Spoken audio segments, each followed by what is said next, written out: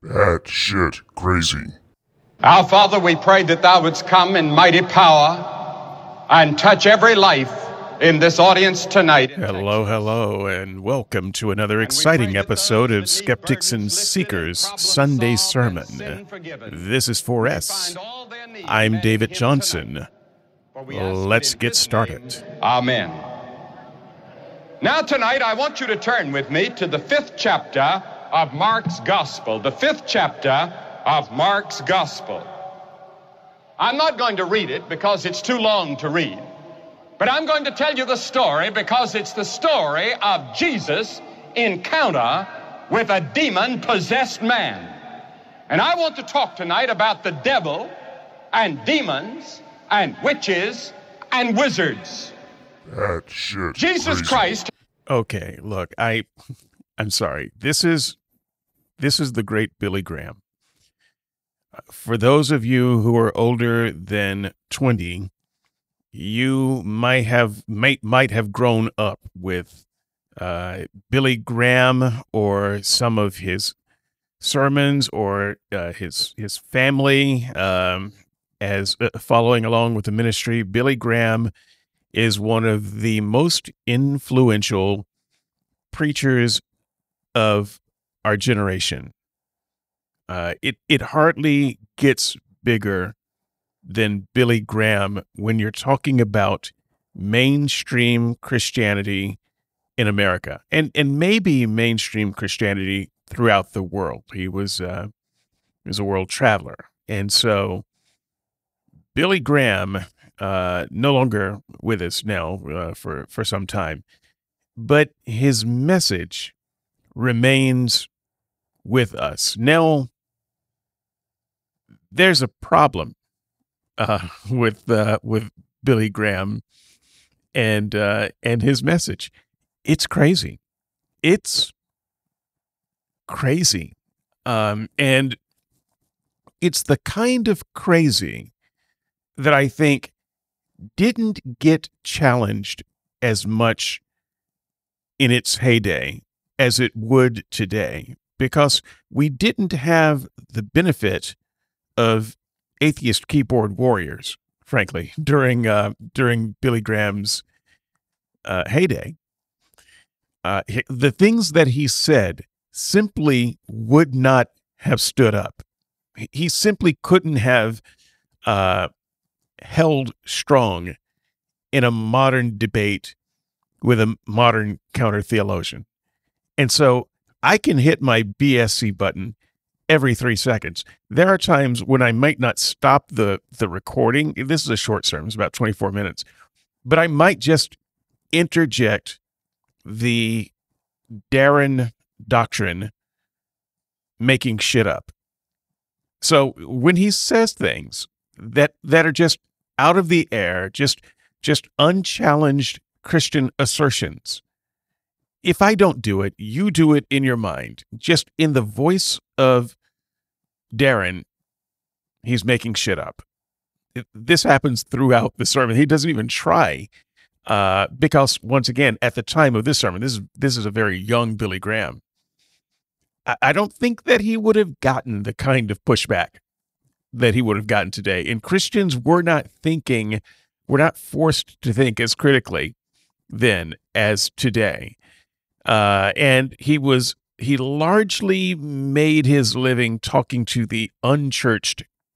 However, these are unchurched people that are influenced by Christian culture. And so a lot of what he says just goes as an assumption that is true. They just take it as read.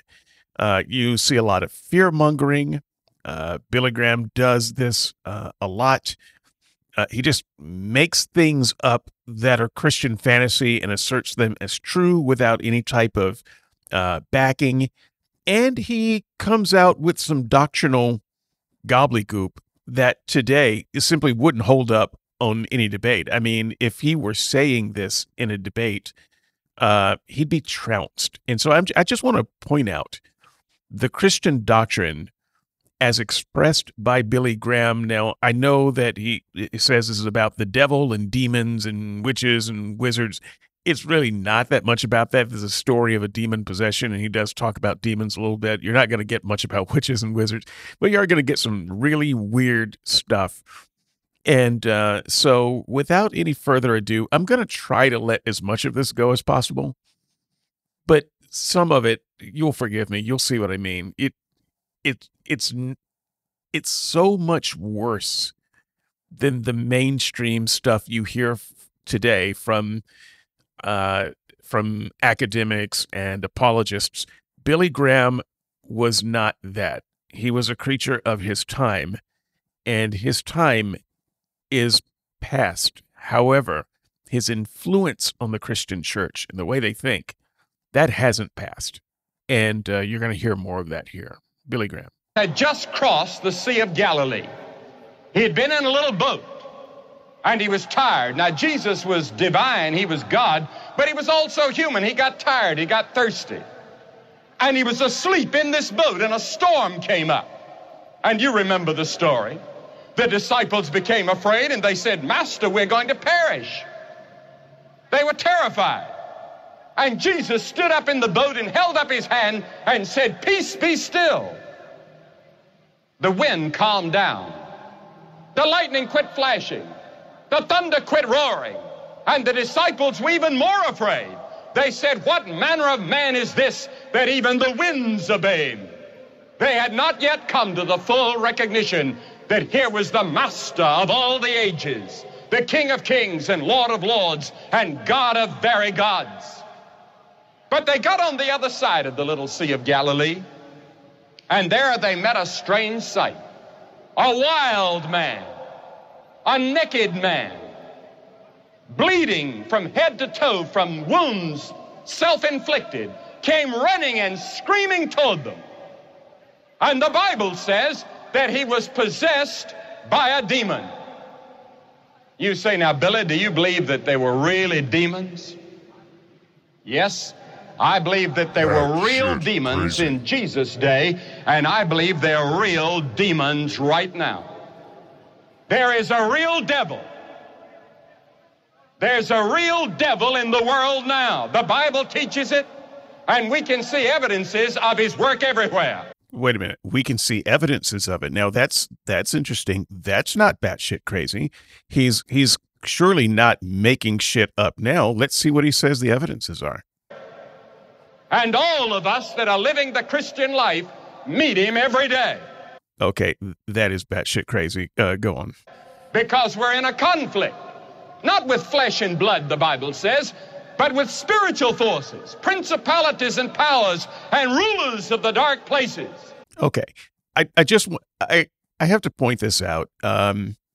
This is Kooksville, spiritual warfare, demonology.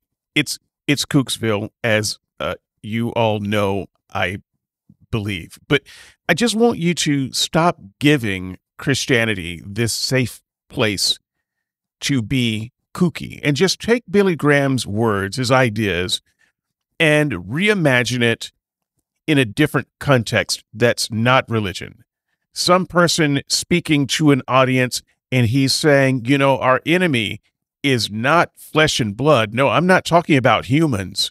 No, we're talking about non-humans that are principalities, powers of the air, those people out there that control everything. We would want to put that person in a jacket that fastened backward.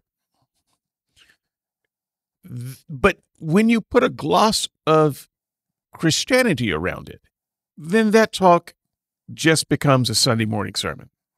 There is a devil and there are demons. Now, they may be more sophisticated in America than they are some other parts of the world. Why? How do you know? But they're demons nevertheless. You see, man has to have some sort of a supernatural power beyond himself to follow. What? What? Wait, what? And many times, if he doesn't follow God, the true God, he's going to manufacture a God, or he'll just follow the devil straight out. Wow. Really? And he can say this to 100,000 people I think in this particular audience, there's 40,000 people. You can say this to 40,000 people, and they just nod along as if that made any sense at all. Now, what does Satan mean in the Bible? The word Satan that is used so often in the Bible, it comes from a Greek word. And the word devils comes from another word, demonia. And the Bible has a lot to say about these demons. It says that they're capable of entering and controlling a man. They can enter you and control you. The Bible says that they're spoken of all the way through the Bible as unclean, violent, and malicious. Now, once again, let's just pretend that instead of a preacher, we have a psychiatrist. And he says, yes, I believe that you might be suffering from alien possession. They can enter and control a man. How long would he get to keep his license? The Bible says that they're in conflict even with Christians. Now, I do not believe that a Christian can be possessed of the devil. I do not believe that a true born-again believer can be demon-possessed. But the demons will bother you and irritate you and harass you and work on you night and day. And the moment you receive Christ as Savior, you'll know the devil's very much alive. We are wrestling not with flesh and blood, but against principalities and powers. Now, every person, crazy. you listen to this, every person outside of Christ is in danger of demon possession. Bullshit. Hey, you guys remember that show, one of the last regular Skeptics and Seekers shows that we did? I thought it was a great finale. Me, Brian with a Y, Darren, Andrew, who am I missing? A few of us got together. Matt was with us for the first part of it.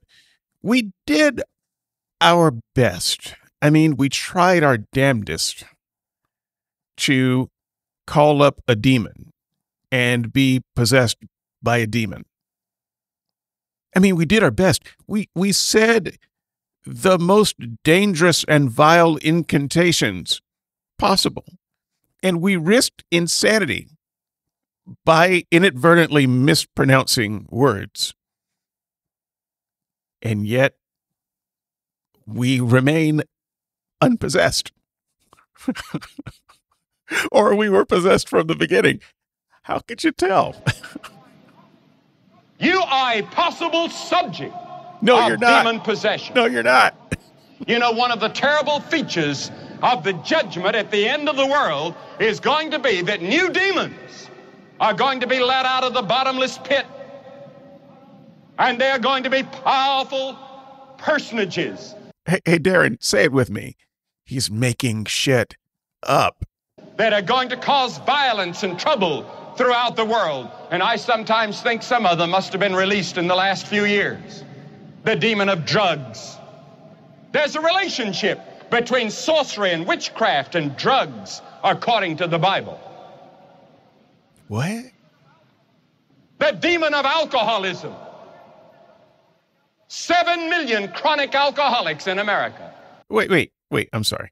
The demon of drugs and the demon of alcoholism. So do we have specific demons that are responsible for specific things? The demon of forgetfulness, maybe, the demon of lust. This sounds like bad science fiction. Now, look, it's not a surprise. We know this is how many Christians think. But how imbecilic is this? This is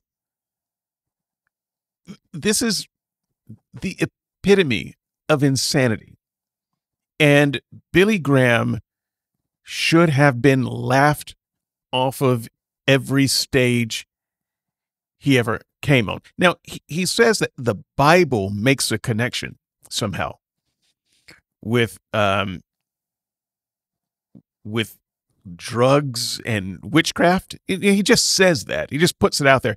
He never actually shows any place where that happens. It's just a thing that comes out of his mouth and Christians nod along to and say, yeah, 7 million alcoholics. By the way, why is that a sign of demon activity? Because it seems to me that people can get drunk and become alcoholics without demons. We might come back to this in just a minute. Made invalids by alcohol. Sex obsession. I've met people that tell me that they're actually obsessed with it. They can think of nothing else. Yeah, there are usually Christians on discussion boards who seem to be obsessed with it and can think of nothing else. And, in a conversation about, say, I shouldn't do this. Say random conversations on Unbelievable about apologetics. Some Christians will just pop off with, about transgenderism. just launch.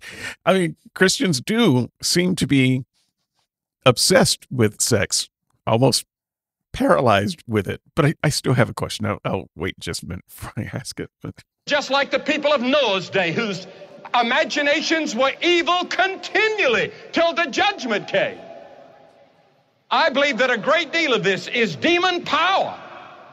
Making shit that up. We have to reckon with in our generation. And how do you prove that? You say, Billy, that's not just the devil, that's ourselves.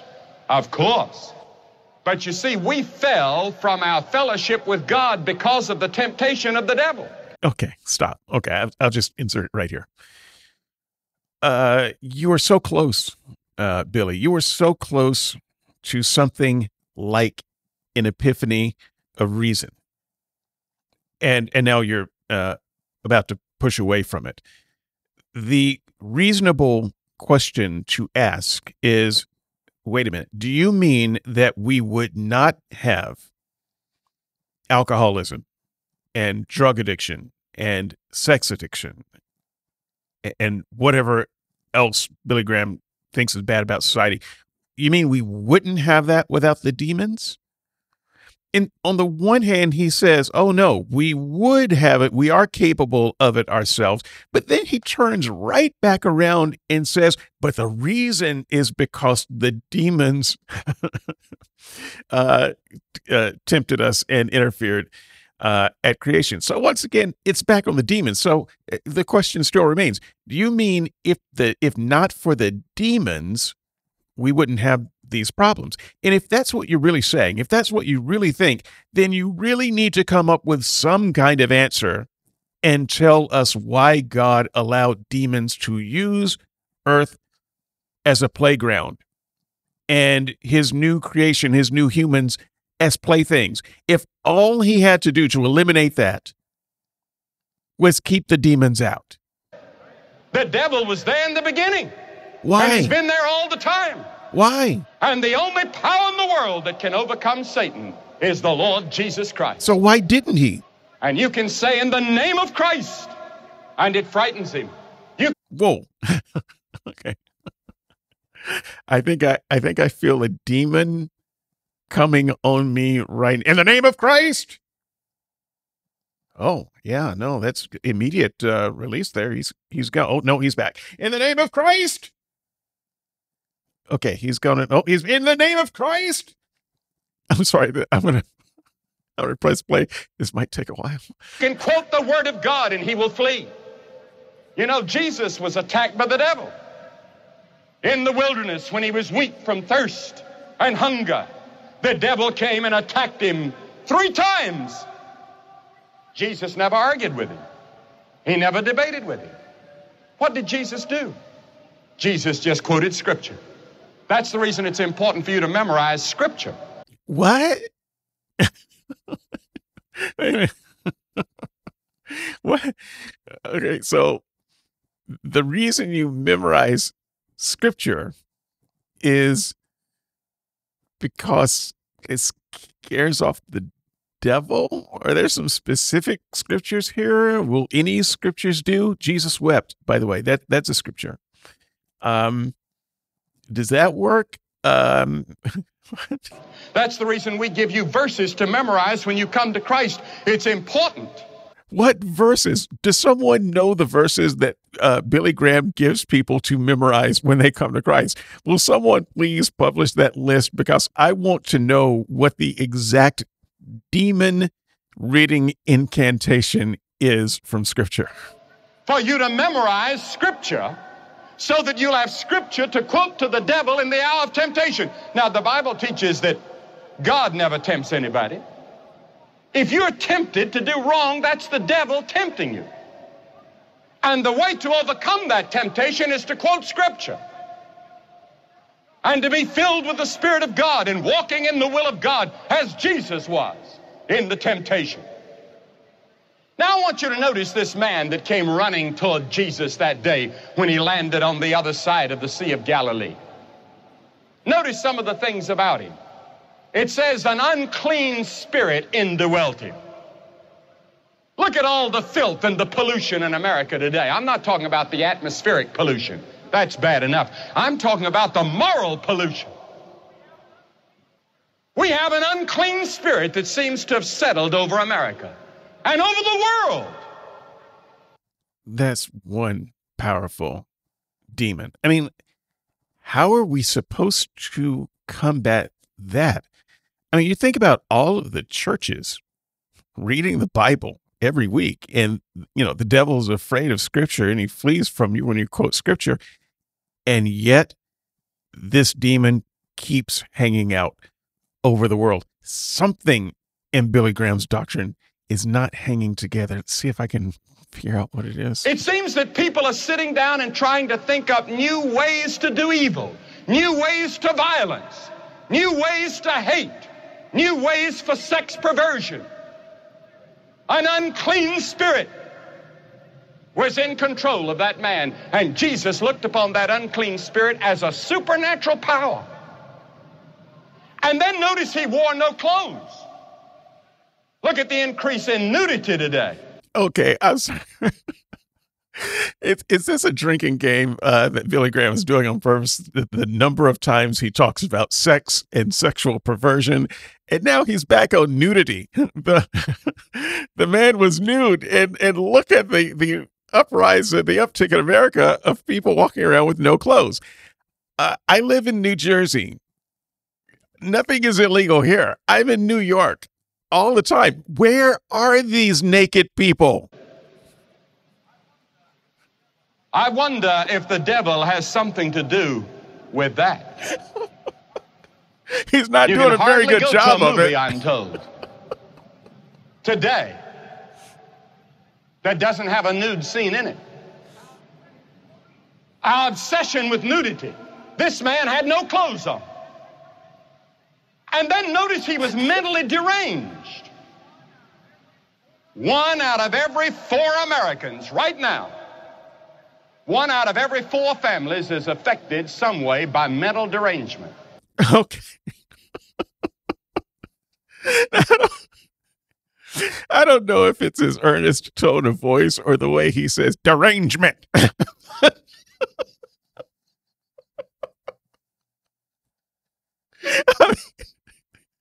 I feel like he is just one tick away from saying satanic stupidity. Over half of all hospital beds in America at this hour are occupied by mental patients. Could a great deal of this be demons? I don't know, because I could not say that everybody that is in a mental hospital has a demon. That's not true. Many of them have organic problems and psychological problems that may have nothing to do with the devil. But there are many people, I'm convinced, that are under the control and the power and the influence Convinced by of what? demons who suffer from mental derangement. How can you tell? And then notice that he was uncontrollable. Nobody could control this fella. They tried to tie him up. They tried to put him in prison. They tried to put him in a mental institution. He broke out. He seemed to have supernatural power, and he was a violent man. Has there ever been an hour when there's been so much violence? Everybody wants peace, and they hold up the peace sign, and we all believe in peace, but somehow we don't get peace. Violence and rioting and killing and murder. Some newspapers today in our big cities don't even print the murders any longer. There's so many every night.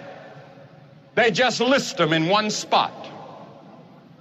And you can look over at a certain place and you just read it like you would a baseball score. How many muggings last night? How many rapings last night? How many murders last night? Violence, violence, violence. This is one of the characteristics of the devil and demons. And I want to tell you, we're not going to stop it just with more police power. We've got to have prayer power and spiritual power. That'll fix it. We've got to have people on their knees praying. And we must have a spiritual awakening in this country. And then notice he dwelt among the dead. The Bible says that this fellow lived out in the tombs. He lived in a cemetery. And did you know the Bible teaches that we are dead in sins and trespasses before we come to Christ? Your body is alive, but your soul, your spirit is dead toward God. You need to be made alive. And you could be made alive tonight if you let Jesus touch your life. Let me tell you, Jesus Christ can come into your heart right now and take that guilt away. He can wash the past away. Have you had race prejudice? He'll take it away. He can give you love in your heart. Wait a minute. He'll take race prejudice away? One of the parts of the country most infected by race prejudice historically and today is the Bible Belt. Have you broken God's moral law and you've committed sin? He'll take it away and wash it away and give you a power to resist temptation tomorrow. And Jesus stood face to face with this wild, angry, violent, naked, bleeding man.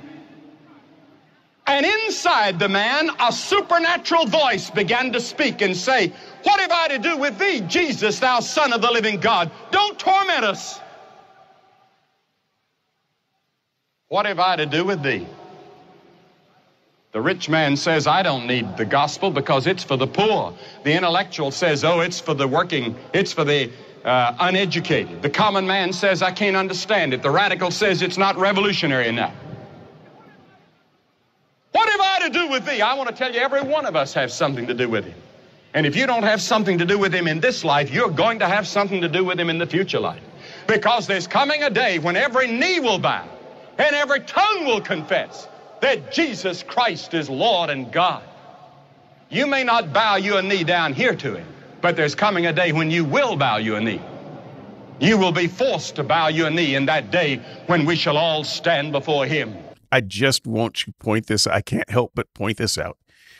I used to say this on Skeptics and Seekers and also in print, and I would get pushback from some Christians that, "Oh, no, this doesn't mean that you're going to be forcibly, bowed down and bended knee and, like some kind of tyrant. He's going to make you call him daddy before he kicks you in the teeth and sends you to hell." No. This is more of a sign of God's love. And at some point where all our eyes are going to be open and we're going to see it and God is going to welcome us with open arms. It's actually a prediction of universalism. Brian with an I, how you doing, buddy? I know you're actually not the one that I'm really thinking about here, but I know that you have a very strong universalist tendency. I just wanted to point out, though, that what Billy Graham is teaching all these decades ago is exactly what I have said that Christians have said. And it's exactly how I understood the passage 2. If you don't bend your knee here and now willingly, you're going to later, and you're not gonna like it. Jesus said, "What is your name?" He wasn't talking to the man. He was talking to the demon in the man. And out came the answer. "We are legion. We are many." This man wasn't occupied by just one devil. He had many devils. It says about Mary Magdalene that she had 7 devils. Think of it, 7 demons possessing one person. Jesus, all of a sudden, commanded as he did the sea the night before. Hey, just real quick. Why is there a need for more than one demon? Just curious. I know I sometimes ask the question, why is there a need for a Christian to pray more than one prayer for a particular thing? This is a question no one can answer. Maybe this one's easier. Why does a person need to be possessed by more than one demon? Is one demon not enough? Just curious. It seems like, I don't know. Seems like a waste. He said, "Come out of the man." And then those demons prayed a prayer. Now, there were 3 prayers prayed that day. 2 of them were answered. 1 was not answered. Notice here, the demons prayed a prayer. They immediately recognized Jesus. They knew him to be the Son of God. They knew that he had power over them. They knew that he could send them to hell. So they prayed. They said, "Jesus, please don't send us to hell. You see those swine up there? 2,000 hogs? Send us to the hogs. We'd rather go there and live in the hogs than to go to hell." And you know what happened? Jesus answered the prayer of the demons. Now, isn't it ironic? Jesus will answer the prayer of the demons to go into some hogs. Let's not get stuck on why the demons wanted to go into the hogs and why Jesus let them. I mean, we could get stuck there. It's fun.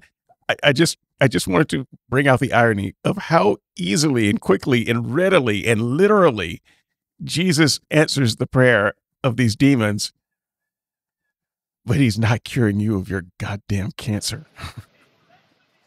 He sent the demons to the swine. How terrible hell must be if the demons want to stay out of there and they'd rather live with the hogs and live in the hogs and live like a hog. Immediately the hogs became wild. They became violent. They began to run. And they ran over a cliff and drowned in the sea. And then the second prayer took place. Hang on, just another point of clarification. This is not Billy Graham's fault per se. He's just reading the story. The story itself is stupid. So the demons wanted to go into the hogs.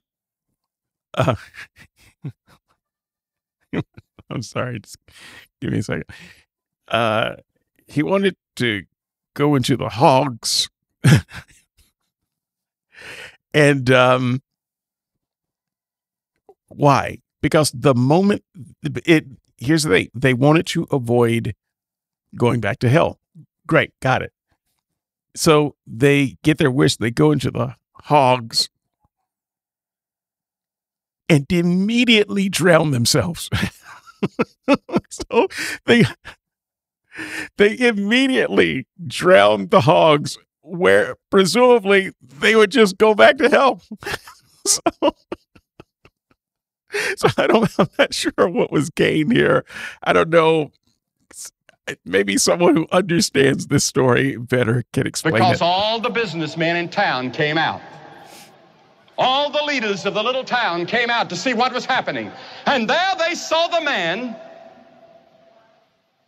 that they'd had so much trouble with, this violent, naked man sitting there, clothed and in his right mind, smiling absolutely transformed and changed, but they weren't interested in him. All they could think about were the hogs. The hogs? They were more interested in economics than they were in spiritual transformation. So they prayed the most terrible prayer, I think, in the Bible. They said, Jesus, leave us alone. Leave our coast, leave our town. We don't want you. You know what happened? Jesus answered their prayer. He left, and he never came back.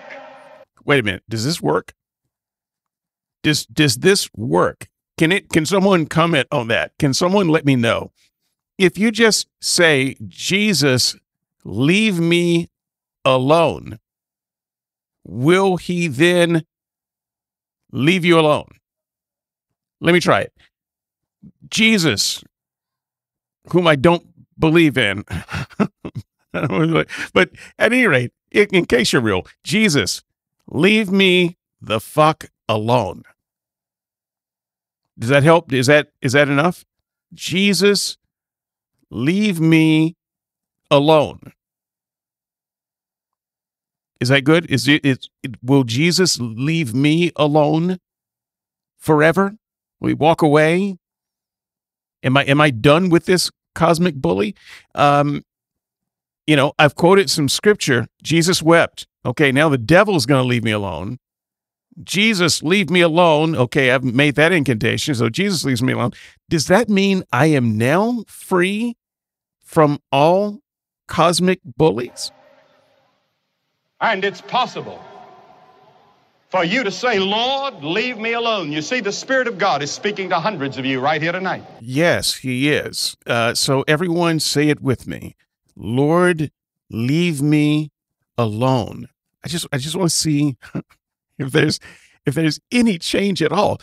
Does that mean that his minions who approach me on buses and subways and walking about with pamphlets and a good word from the Lord, does that mean they will leave me alone too? Will they get the message to leave me alone?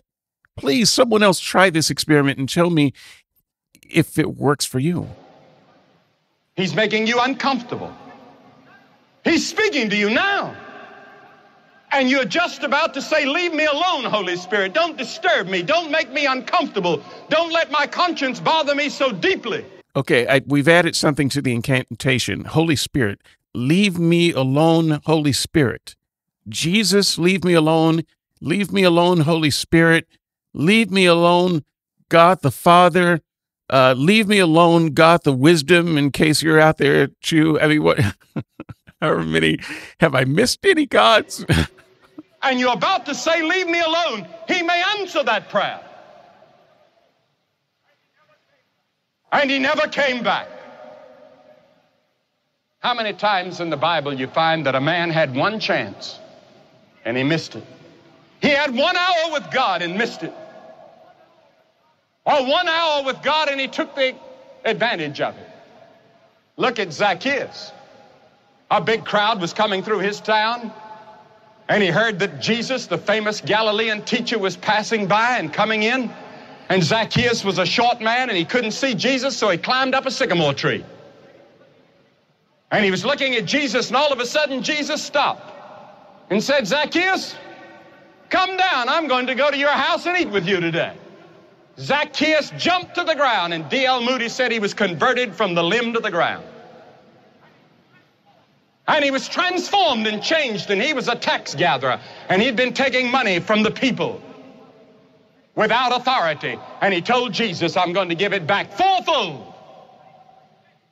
He was repenting and making restitution of his sins when he met Jesus. That could happen to you. The people requested that Jesus leave, and he left. Now another prayer was made. The man that had been touched and the man that had been healed, he prayed a prayer. What was his prayer? He said, Lord, this is wonderful. I've been changed. I've been transformed. I've been converted. I've been saved. I want to go with you. I want to live with you from now on. Jesus said, no. Okay, let's keep score here. Demon prayer. Yes, Jesus answers. Evil townspeople prayer. Yes, Jesus answers. Newly converted righteous man prayer. Hell no. That's the prayer that Jesus refused to answer. He said, go back to your home. Go back to the same address. Go back to your village. Go back to your town. Go back to your school. Go back to your family and tell what great things God has done for you. You see, we get in a great crusade like this, and here's a great crowd of 43,000 people here tonight, and we say, isn't this wonderful, all this great music? And getting together like this, Baptists and Presbyterians and Methodists and Catholics and Jewish people, everybody's here. How wonderful. Wouldn't it be wonderful if we could stay on this high all the time? Jesus said no. Where it really counts is back where you live, back where you go to school. I've got a chapter in my new book called Getting High and Staying High.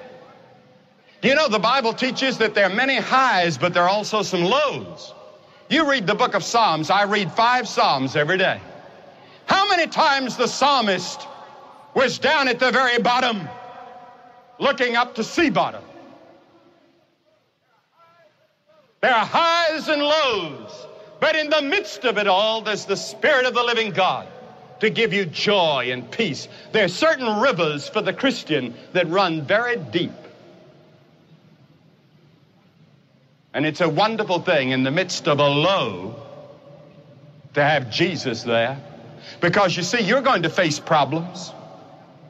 You're going to have disappointments. You're going to have heartaches. You're going to have problems and difficulties in your life. But in the midst of it, God's grace will be there. You know, Paul had some affliction. We don't know exactly what it was, but he prayed 3 times, Lord, deliver me. And God said, no, Paul, I'm not going to deliver you from it. But my grace is going to be sufficient for you in the middle of it. You can endure it. My grace and my love and my presence will be there.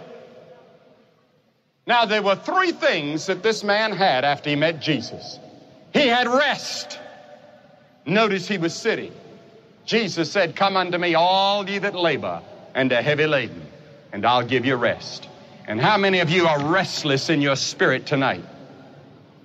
Disturbed, confused, searching desperately for something that'll give you meaning in your life, and you haven't found it.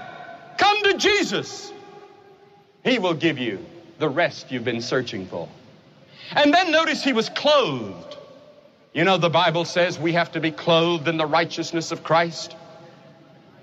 Many of you tonight, filled with sin and guilt, you need a new suit of clothes. In fact, you're not going to be accepted by God in His kingdom until you're clothed in the righteousness of Christ. And that's why Christ died on the cross. He died to provide that righteousness for you. I could sew all day long, and my wife could sew all day long, and she's a marvelous seamstress and makes many of her own clothes. And when the children were younger, she made nearly all their clothes. But she couldn't sew well enough to sew a robe or a suit of clothes that would fit me in heaven. That was bought by the blood of Christ on the cross. And clothed in His righteousness, I'm going to heaven. And I'm going to walk down Redemption Avenue. Not because of me, not because of my goodness and my righteousness, but because of the righteousness of Jesus Christ. And then the Bible says this man was in his right mind. Sin destroys our mind. It influences our mind. It distorts our mind. And we look at things from a wrong perspective, and we get our values all mixed up. But when you come to Christ and you begin to see the world through the eyes of God, you don't go around wringing your hand and saying, what's going to happen, what's going to happen. There's a peace in your heart. You can read the headlines that frighten and scare, But Christ is there. He's in control. I'm going to ask you to receive this Christ tonight. I'm going to ask hundreds of you right now to get up out of your seat. Right now, get up out of your seat and come and stand in front of this platform and say, by coming, I want to receive Christ into my heart. I want him to touch my life. I want him to forgive my sin. I want to know that I'm going to heaven. Thousands of people in the past few days here in Texas have made this commitment. I'm asking you to join them tonight and make this commitment to Christ. And after you've come, I'm going to say a word to all of you.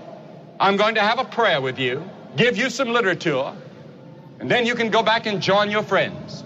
If you're with relatives or friends or you're in a bus, they'll wait on you. You just get up and come. We'll only keep you a few moments. And if you start from the top gallery up there, it'll take 2 or 3 minutes to come, so start now. And we're going to wait.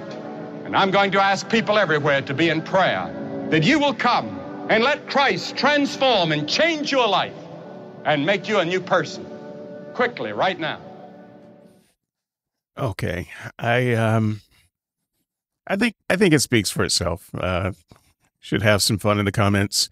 I am going to do an altar call of my own as we end this. So in the style and spirit of the great Billy Graham, I call upon you all to incline yourself closer to the speaker. Place your hand on your smartphone or your computer or whatever you are using to listen to this message on. I want you to all come closer. I want you to incline your face to the sky, lift your countenance, and say with me, dear Jesus, dear God, dear Holy Spirit, dear wisdom, leave me the hell alone. We'll see you guys next week.